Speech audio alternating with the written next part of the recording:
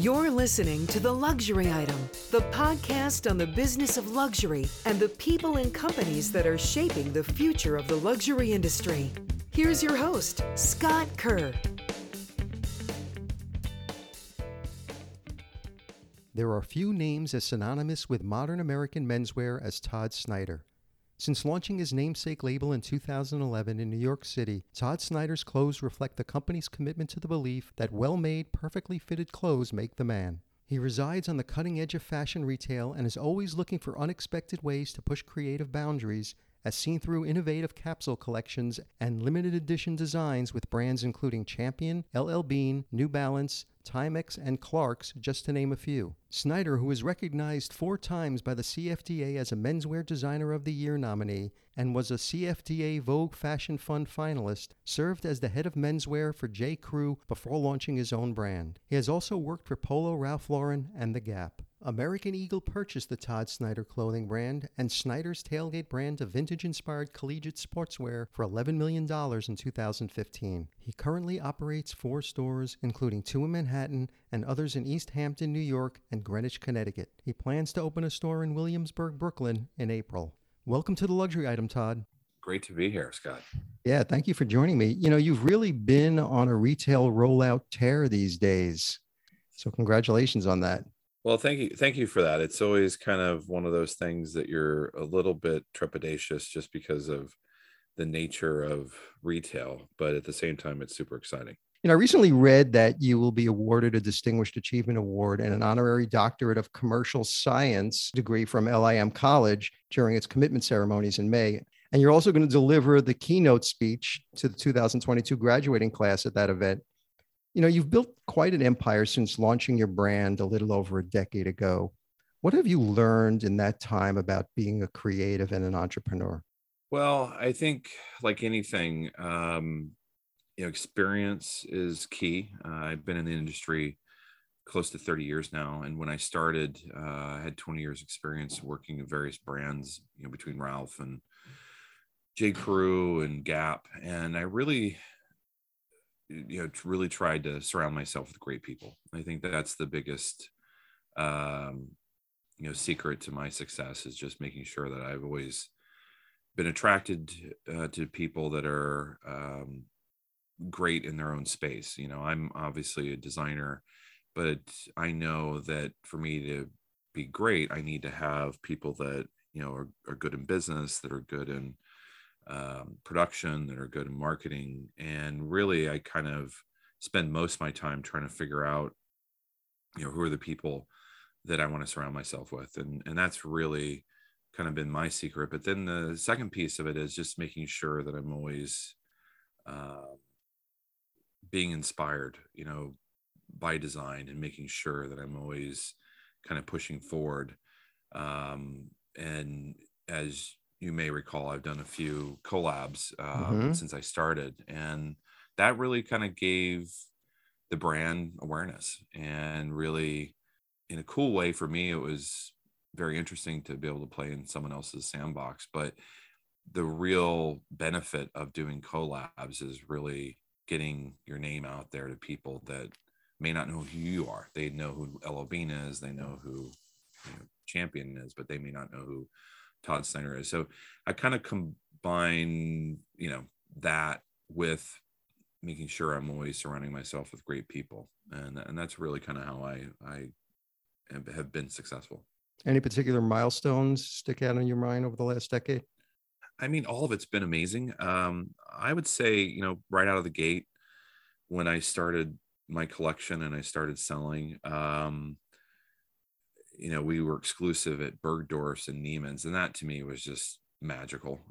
What a great compliment. And then the same year, we were nominated for a CFDA award, and it's been great. I really have been blessed to know a lot of people in the industry, and it's really paid back in spades. Before you struck out on your own, you were head of menswear at J. Crew, where you introduced many of the retailer's popular collaborations with the heritage menswear labels. And you were also responsible for creating the J. Crew liquor store in New York City. How has designing for the modern American male changed since you were at J. Crew in the late 2000s?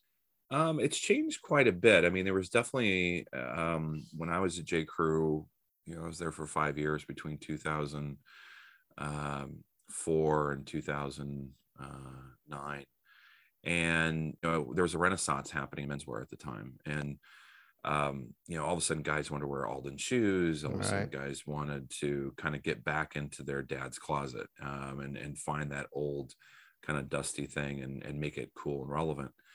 Today, fast forward, you're still in kind of a renaissance of menswear, but it's really kind of shifted to this more street culture vibe, whether it's the sneakerheads now. So where it used to be what is the cool shoe or their most authentic shoe, now it's more about what is the hottest sneaker, or the hottest new era cap. It's really changed. Obviously I think some of the pieces have changed, some of the pieces have stayed the same. Like the overcoat is still king in my opinion, but it's oversized. I still think men are discovering apparel and enjoying clothes. I know I started in the industry 30 plus years ago, and fashion was always a 4-letter word for most men. And I think probably 15 years ago, during the J. Crew moment, it started becoming a lot more acceptable to be into fashion. And if anything, I think it's even accelerated in the last 2 to 3 years, because everything from Amelia Ondori to Kith to you name it, it's just really kind of made guys that much more interested in how they look. And you worked for a couple of really strong visionary leaders, Mickey Drexler and Ralph Lauren. What did you learn from them that you took into your business when you launched it? That for me was such a key moment in my career. I mean, working for Mickey, there's nobody like him. The way he looks at business, the way he executes, and his vision. I mean, I think he gets enough credit for his taste level. That's really what makes him incredible. I mean, is that he's got incredible taste. I was remembering probably a year ago, and we were doing, or we are doing, our own catalog, and which does really well for us. And I remember showing it to him at lunch, and he's, sure enough, still picking the number one style. And I still remember sitting in line reviews with him, and his real genius is to be able to pick that style, but then he goes big on it, and he doesn't bet the farm, but he does it and it changes the course of the business enough that you really respect kind of that vision and the guts that he has to invest in something that he doesn't have any history on. He just has a gut feeling that is a killer style. We should go big on that. And for me, I took that, and have always respected that, but also knowing he comes from a business background, and again, just making sure that I surround myself with great people. And my head merchant, he runs more than merchandising now, but he came from J. Crew as well. He was running men's, right? And I needed to have that balance, and Mickey would always call it the creative conflict between merchandising and design. And it's truly needed. You need someone who understands the financials and the investments, but then you need a visionary thinking about what's ahead. And Mickey really kind of taught me all that. And when you officially launched in 2011, you didn't set out to be a digital brand. You started out by selling wholesale, and you said before, at Bergdorf and Barney's, Neiman Marcus and Nordstrom, really great launching pads for an independent designer. So when did you realize that you needed to shift your business model to more direct to consumer in order to grow and thrive? I think it was the first year when we launched our website, which was, I think, 2012, if I'm not mistaken. We started in 2011, and a year after we launched it. And quickly, the site did 300,000 that year, and that was huge for us, because we were all wholesale, and that was our biggest account. All of a sudden was our own channel. That's when I knew, like, whew, this is actually really, really something, and we should definitely keep our eye on it. And I just kept reinvesting in that channel, hiring the right people. At the time, watching a lot of these direct to consumer brands like the Bonoboses of the world, and they definitely were early to the game and were ahead of the curve. And I really just became obsessed with understanding how they did what they did. You saw it with Warby Parker, you saw it with, all of these. Everlane and Dollar Shave Club. Yeah, exactly. And, that was really interesting to me. I wanted to understand it. So I continually, I would go to seminars. I would always be reading online. I would always be asking questions of friends, and really just wanted to unlock that knowledge. And for your brand, did you see any white space that these Everlanes and Warby Parkers weren't addressing that you feel that, you could address?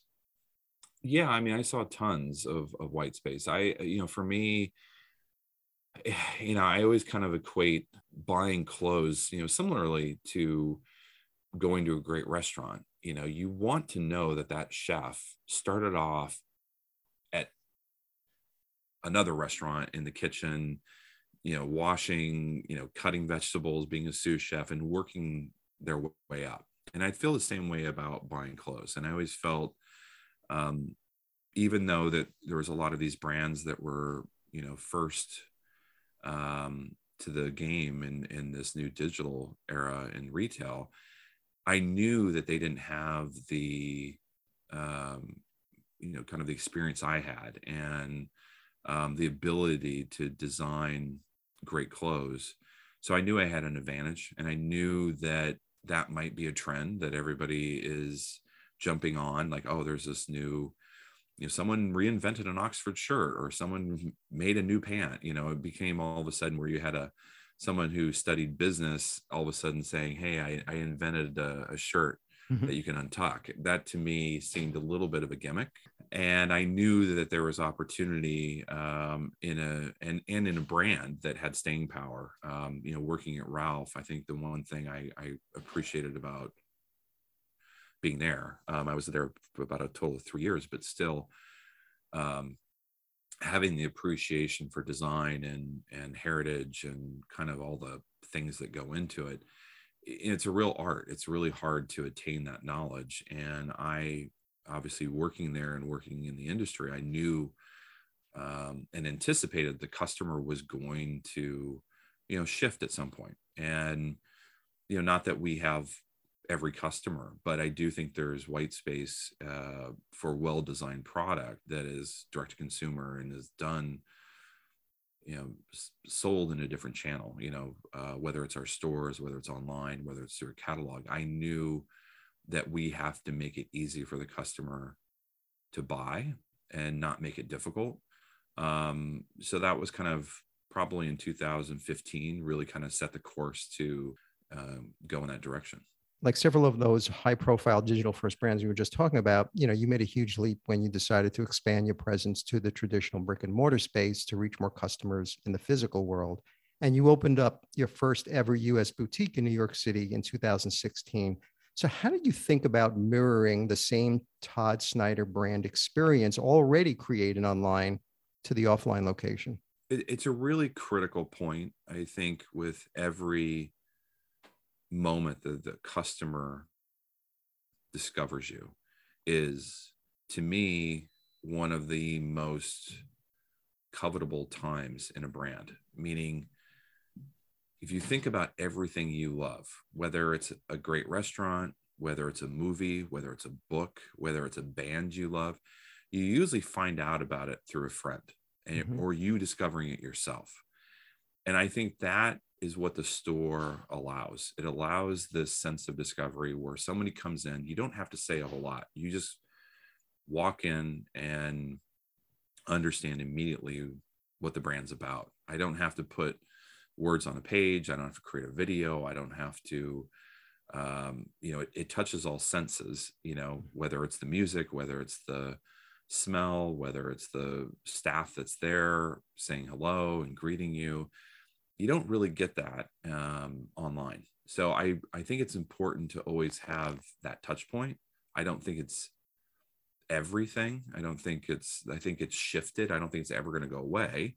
I just think how people shop, obviously in the last 10 years, has shifted to, people are more comfortable buying things online, and it's easier, and convenience is certainly, there's a value to that. But at the same time, people do enjoy shopping, and they do enjoy talking to someone one-on-one, believe it or not. And for me, it was always just very important to have that discovery point, and the store really allows that to happen. Plus, it also gives existing customers a place to either try things on, return. It just is more of an ease, more so as a transaction. It's really much more of a community builder, and making sure that the customer feels and understands who the brand is, but also having that touch point of, whether it is customer service or trying things on. Yeah. And how much of your business is e-commerce now? It's majority. I mean, I would probably, it's probably 80% direct or online, and then the rest is stores. And we don't do wholesale anymore.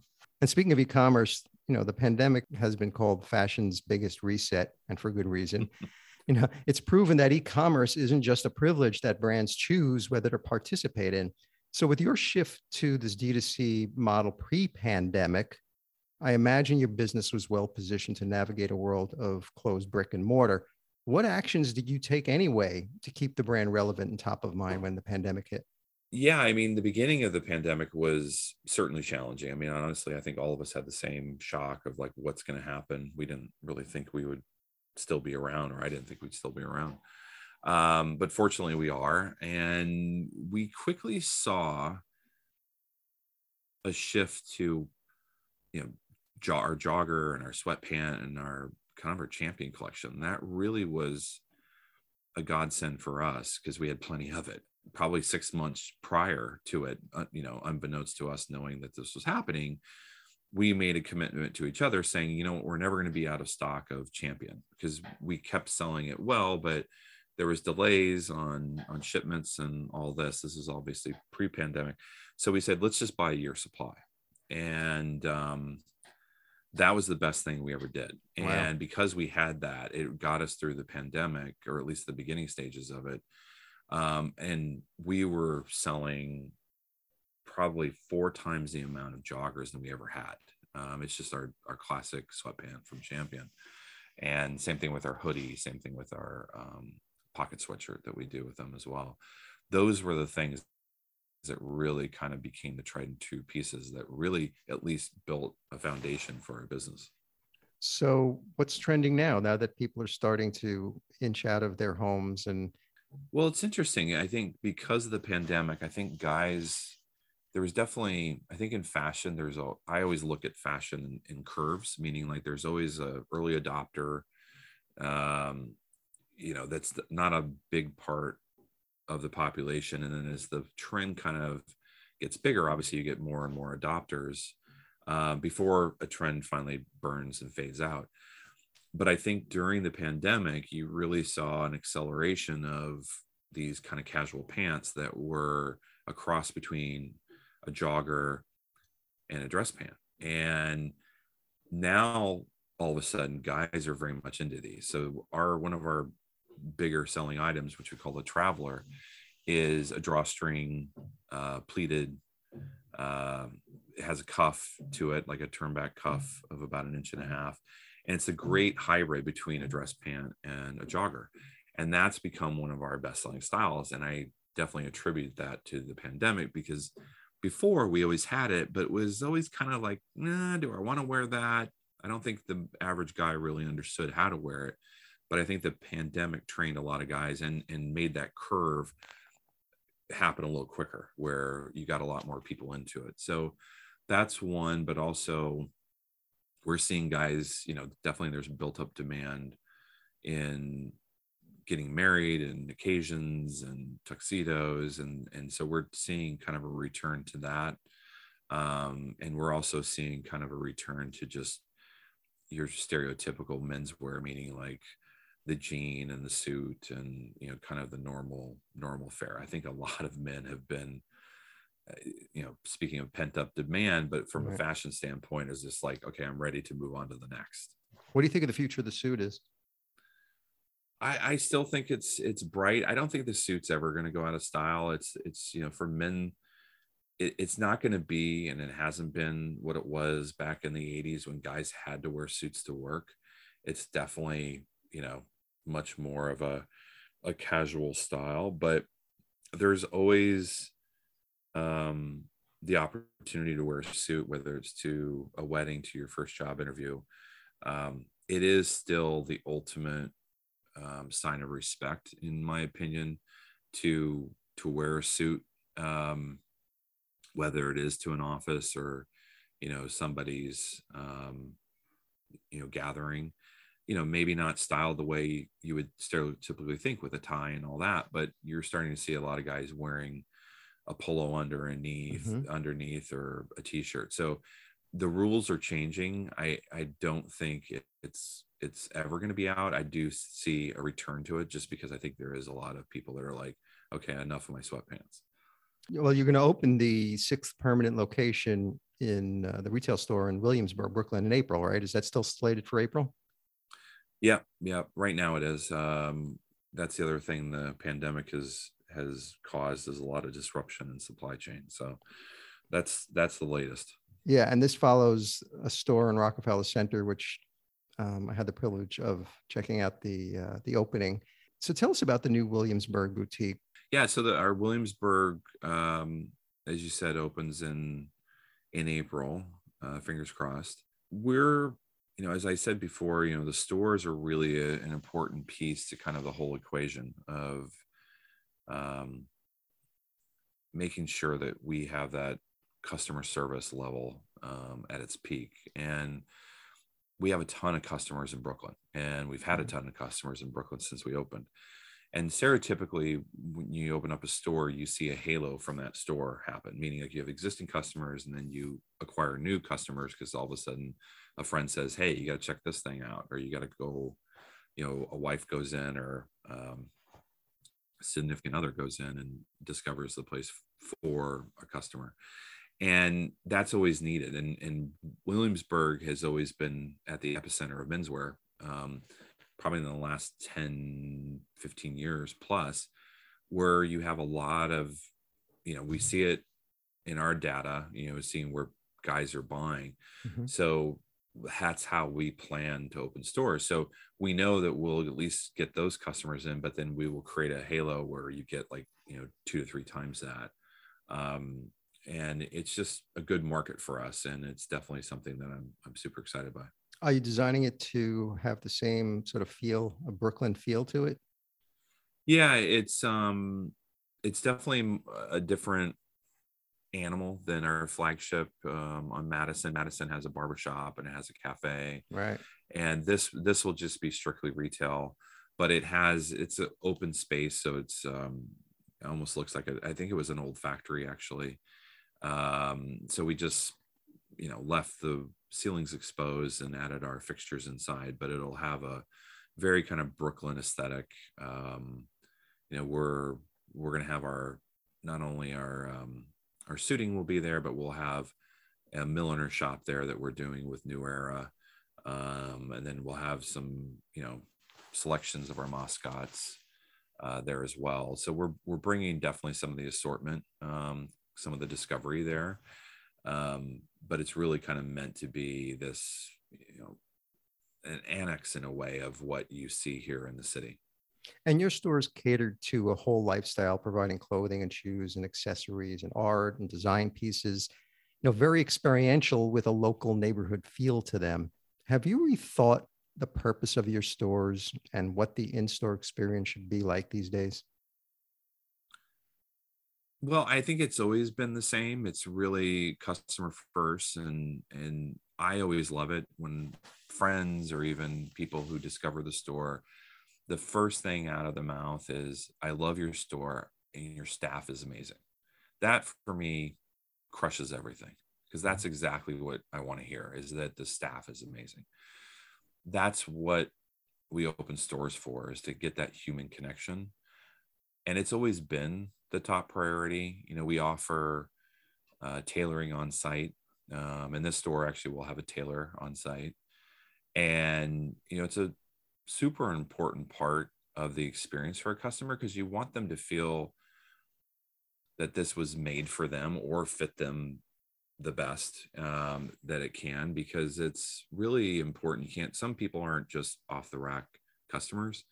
It's really important to have that personalized experience for each customer. And the tailor really allows us to, we've made, suits for women. We've adjusted things for, all different sizes. We do made to measure in suiting, but we actually do it in our suede Dylan jacket. We really try to make it as inclusive as possible, with the amount of SKUs that we have. And having that tailor really gives us that opportunity to make it as personalized as we can. You've become sort of the master of savvy collaborations. You've collaborated with countless American heritage brands like Champion, New Balance, Timex, LL Bean, and Clark's, just to name a few. I don't know, you average like 2 to 5 collaborations per year. And what is it, about 50% of your business now? I don't know if it's quite 50%. Champion is a big piece of it. It's a big percentage. I'll say that. I don't know off the top of my head, but it's definitely a big piece of what we do. Yeah. And you were doing collaborations with heritage brands when you were at GQ. Is that where you really first caught the collab bug? Yeah, that was it was me working with Mickey, and the first one we ever did was actually Jack Purcell. We did a sneaker with them, and we called it our Broken in Chino sneaker, which was like our best-selling pant. Mm-hmm. And it blew out. It just did so well. And then our second one was Red Wing, and Red Wing, I still remember the numbers. I remember the merchant who I kind of talked into buying it, because at first they were kind of a little anti, because it's hard to do collaborations, because if you're not used to buying wholesale, it's really challenging. It's different systems. It's not great margin either. And so we did 300 units of our first Red Wing boot, and it blew out. Like, we sold out of it in like the first week. It was in our catalog in men's. And I remember the merchant called me the next week and said, "Todd, I need 3,000 units by December. Can you make it happen?" Yeah. Called up the president of Red Wing and said, "What can you do?" And luckily they're, were made in the US. So they were able to move some things around and were able to get us 3,000 pairs. So that kind of became, after that, I remember getting a call from Mickey, and he literally called me up into his office and said, "What else do you have?" And then it was off to the races. And then it was like, we put a whole list together, me and my design team and him. We kind of listed out like, what are the brands that we want to partner with like this, and Timex was at the top of the list, and Alden, and so on and so forth. So that's really was the beginning stages of it. I had always admired collaborations, just because I used to travel a lot to Japan. And Comme des Garçons, in my opinion, invented it. I think the Japanese really kind of perfected it. And I always liked that idea of working creatively with another creative company to make something new. These days, with the mashup of brands, one brand usually brings the social and cultural capital to the other brand. What social and cultural capital does Todd Snyder bring to the brands that you mash up with? Well, I think the social piece of it, I would say today is obviously different than it was 8 years ago. It took me a lot to talk people into doing this 8 years ago. I think the biggest thing is really the audience changes, and I use this kind of sales pitch when I talk to brands. Is it's really hard to talk about yourself. Meaning, if you're an LL Bean, who's going to listen to LL Bean and say, "We're cool, we're relevant, we're, come buy us." Right. That doesn't happen. It's really hard to talk about yourself that way. It's much easier for someone from the outside to tell that story and to make something relevant. And, almost like, a curator at a museum. A lot of the stuff is known, it's there. It's really the curator's job to pluck out interesting things that may have been overlooked in the past or a different museum didn't talk about. Really, my job is that of a curator, of going into their archives and finding things that I think are interesting and are relevant for today's customer, and they're going to make the hype beasts of the world interested. That's really the collateral I bring. We have a fairly big following online. We have a fairly big following on Instagram. And, our channel, we ship out probably close to 500,000 catalogs per drop. We reach a lot of people. You think about the old days of GQ, as you said. Yeah. They were 1.5 million back in its height. We're sending out, 500,000 to a very targeted audience that, really appreciates what we're doing. So we're able to activate customers quickly. Plus then our surrounding, whether it is the hype beast or what have you, even the GQs and the Esquires today, really help amplify what we're talking about. But it's really, kind of that is kind of our collateral that we bring to the table, is being able to tell the story and really do something interesting that the customer is going to engage with. Do you think the compressed trend cycles and the need to constantly be in someone's social media feed influence the number of collaborations you do? Yeah, probably. I don't think any of us ever want to admit to that, but I do think there's a lot of appetite out there for new, and whatever is the hottest thing. StockX has been a really good vehicle, I think, for everybody, that acts as a little bit of a barometer, but it also is a great way to resell. I mean, this whole resale market, I think, has done more to really kind of collapse things, because you see kind of these spikes in sales that you end up selling a lot, but they end up going to a secondary market. It's a really interesting way to think about trends and seeing things come and go. I don't think they go as fast. They definitely sell faster, but I think you see continuation of sales that goes to a second or third market. And these days, the question that is currently keeping luxury execs up at night is who they should collaborate with next. The purpose of collaborations has become a fundamental part in the marketing strategies of brands. Anyone without them is already behind. With everyone doing collabs, will consumers sort of become collabed out? I don't think so. I mean, I think that's the trick. I mean, if you're just doing a collab to do a collab, then you've already failed. If you're doing something that creates interest, that's the goal of it, is to create product that, I've been in the industry 30 years. I don't think I'll ever, create a sneaker line. I'm never going to create a work boot. I'd much rather work with a brand that has that heritage, that has that authenticity. And that's the big reason why I work with brands like L01, like Champion. Champion invented the sweatshirt. Timex invented the wristwatch.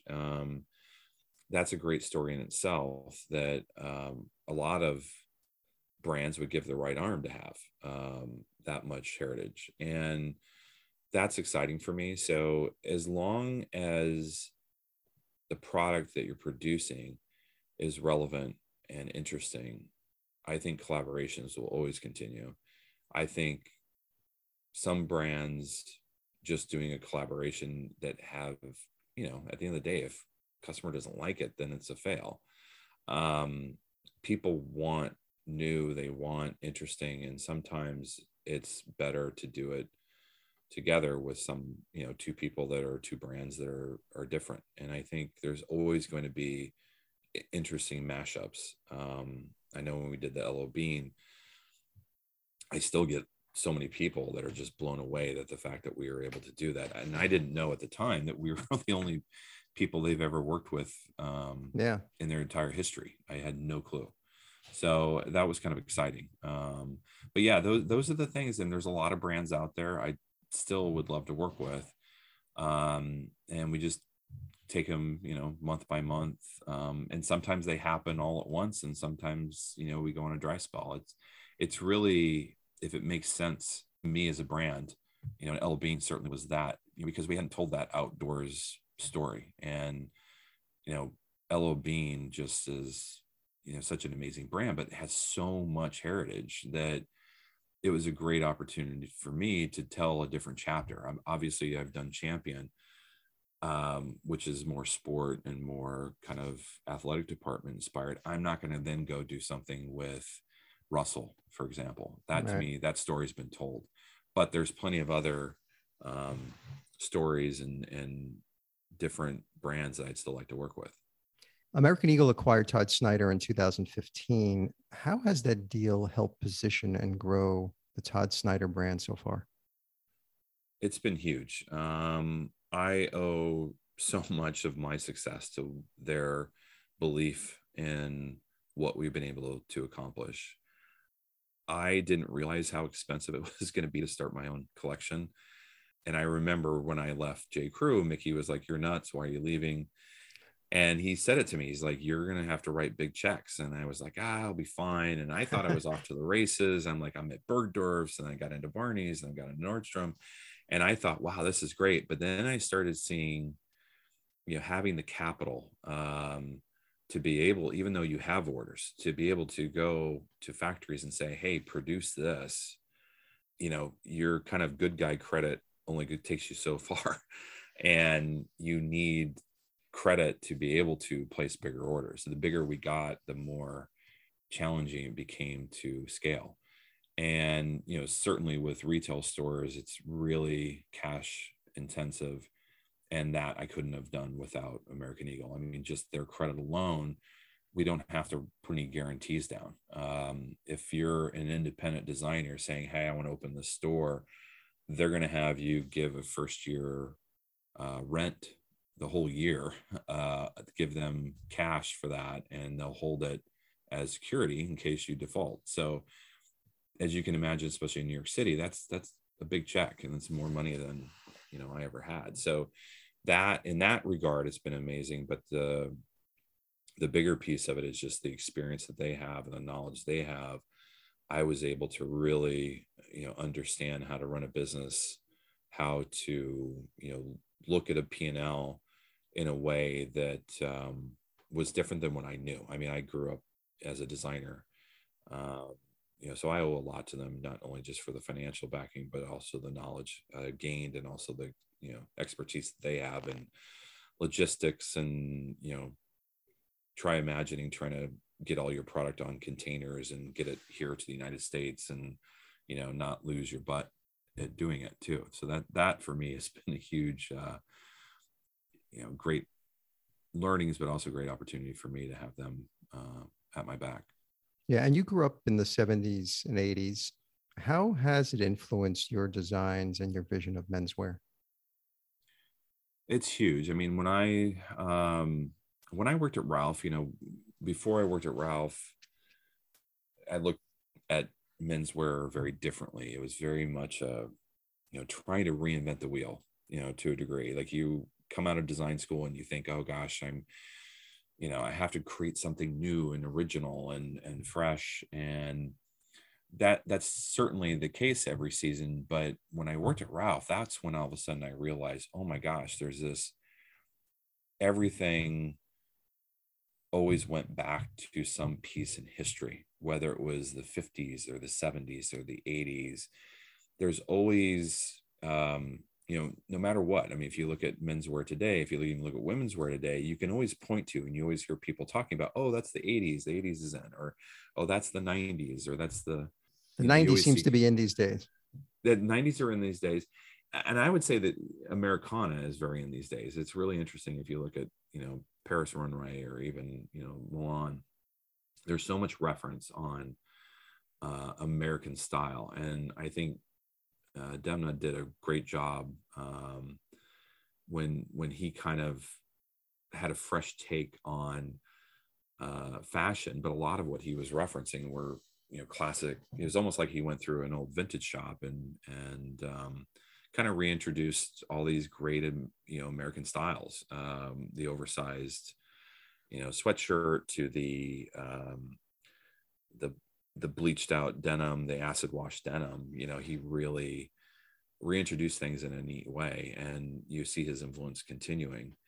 And those are the things that I really started to think about, and having that experience and that knowledge of seeing trends come and go has again been a big reason I think I'm successful, is just because I'm able to kind of see, oh wait, I remember in the 80s when this was a big style, but it's always reinvented slightly. There's always a twist to it. It isn't just a carbon copy, it's a slight twist on a classic. So it was really good for me to work at Ralph and to be able to see and open up that whole treasure trove of these classics. And we used to travel to the Rose Bowl every month, and we used to go to, before vintage was cool, Ralph made it cool with Double RL.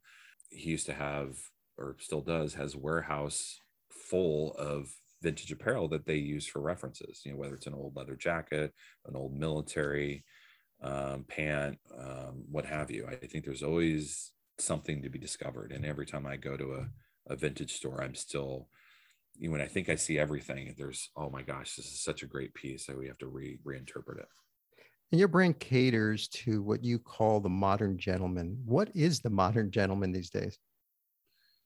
Well, it changes, it evolves. I think the biggest thing, and the reason why we always say the modern gentleman is, it's gentleman first, meaning you still need to have manners. Mm-hmm. I think it's really important. My dad always taught me, to open doors, and, even in New York City, I still do.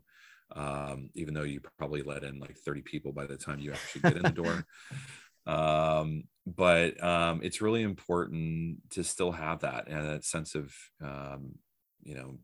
being kind and being graceful. I think it's really important. But the modern gentleman is just somebody who's current, and somebody who you don't need to be, the cutting edge of fashion. You don't need to be the cutting edge of music, but just somebody who's current, and somebody who's takes themselves seriously, but not too serious to where they're stuffy or, overbearing. I think it's really important to always have a casual approach to style and to things. But the modern gentleman is somebody who's, comfortable in their own skin, has confidence, has manners, and isn't afraid to take risks. So my final question, Todd, is the luxury item question, which I ask all my guests, and I've been very excited to ask you this particular question. If you were stranded on a deserted island and you can only have one luxury item with you, what luxury item would that be? It can't be any form of air transportation, water transportation, or anything that requires mobile service. It's just you, a lot of sand, a few palm trees, surrounded completely by miles and miles of ocean. What would that one luxury item you would like to have with you? That's a tough question. Geez. Aside from my family, just me, I would probably say, a very large bottle of Claza Azul Reposado tequila. Sipping it, I hope. Sipping it, yes. I would have to last me a long time. You didn't give a time frame on it, so no time frame. I'm assuming it's hopefully for a short period of time. But if I had one thing, it would probably be that. I always like myself a Claza Azul. It's I discovered it, probably a friend of mine introduced me to it probably 5 years ago, and I've been obsessed with it ever since. Fashion designer and entrepreneur Todd Snyder, thank you so much for joining me on The Luxury Item. Yeah, thank you. I appreciate it, Scott.